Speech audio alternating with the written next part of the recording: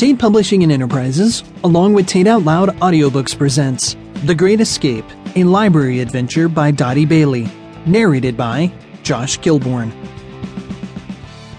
The Lost Boys. The sun began to set and their adventure became less appealing. As the brightness of the day faded away, the search for the park took them far from home. With the evening approaching, the three young brothers soon found themselves in a part of town they did not recognize. David, now 9, knew his responsibility for the twins, 4-year-old Mickey and Ricky. This was his responsibility.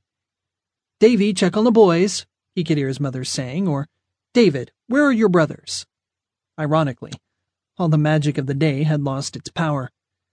True, he had taken them on a great adventure, but now they were hopelessly lost.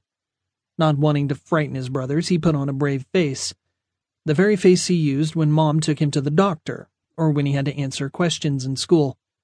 "Don't worry," he said with confidence to Mickey and Ricky.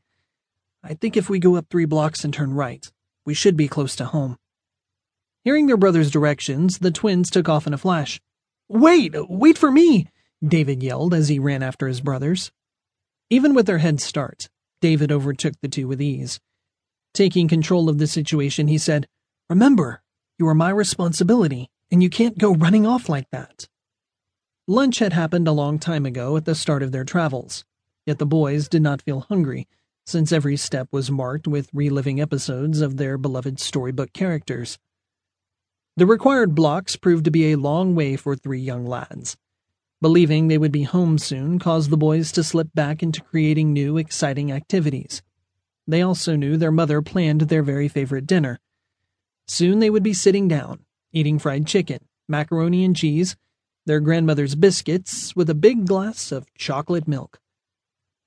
Finally, they reached the corner and started up the street. Fear crept up David's spine.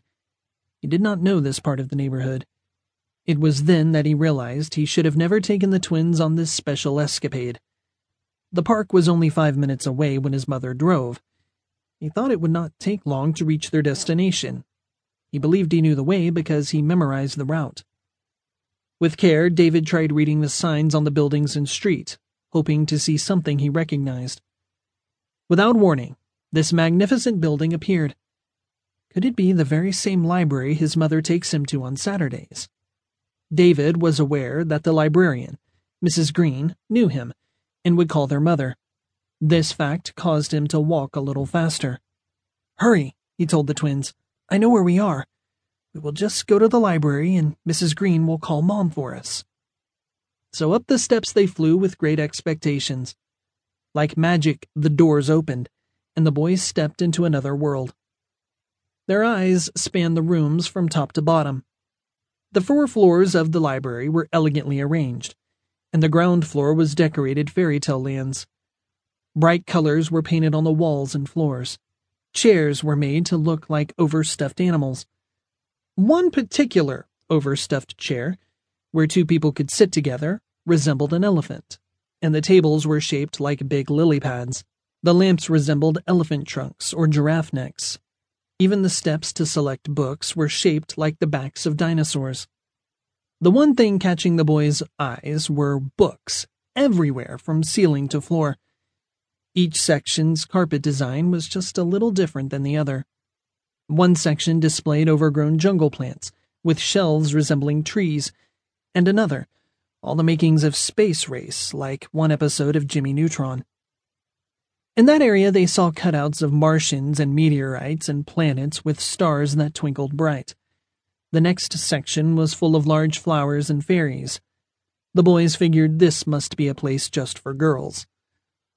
As the boys entered into this wonderful storybook land, they forgot about being lost. David forgot to tell Mrs. Green to call his mother. He didn't even realize this was not the library close to their house. The 2 younger boys ran off in different directions, finding the very thing that they wanted the most. Ricky loved all the plants and wildlife. He saw himself as George of the jungle, swinging from limb to limb while escaping wild animals. His new adventure started taking shape as he envisioned himself climbing big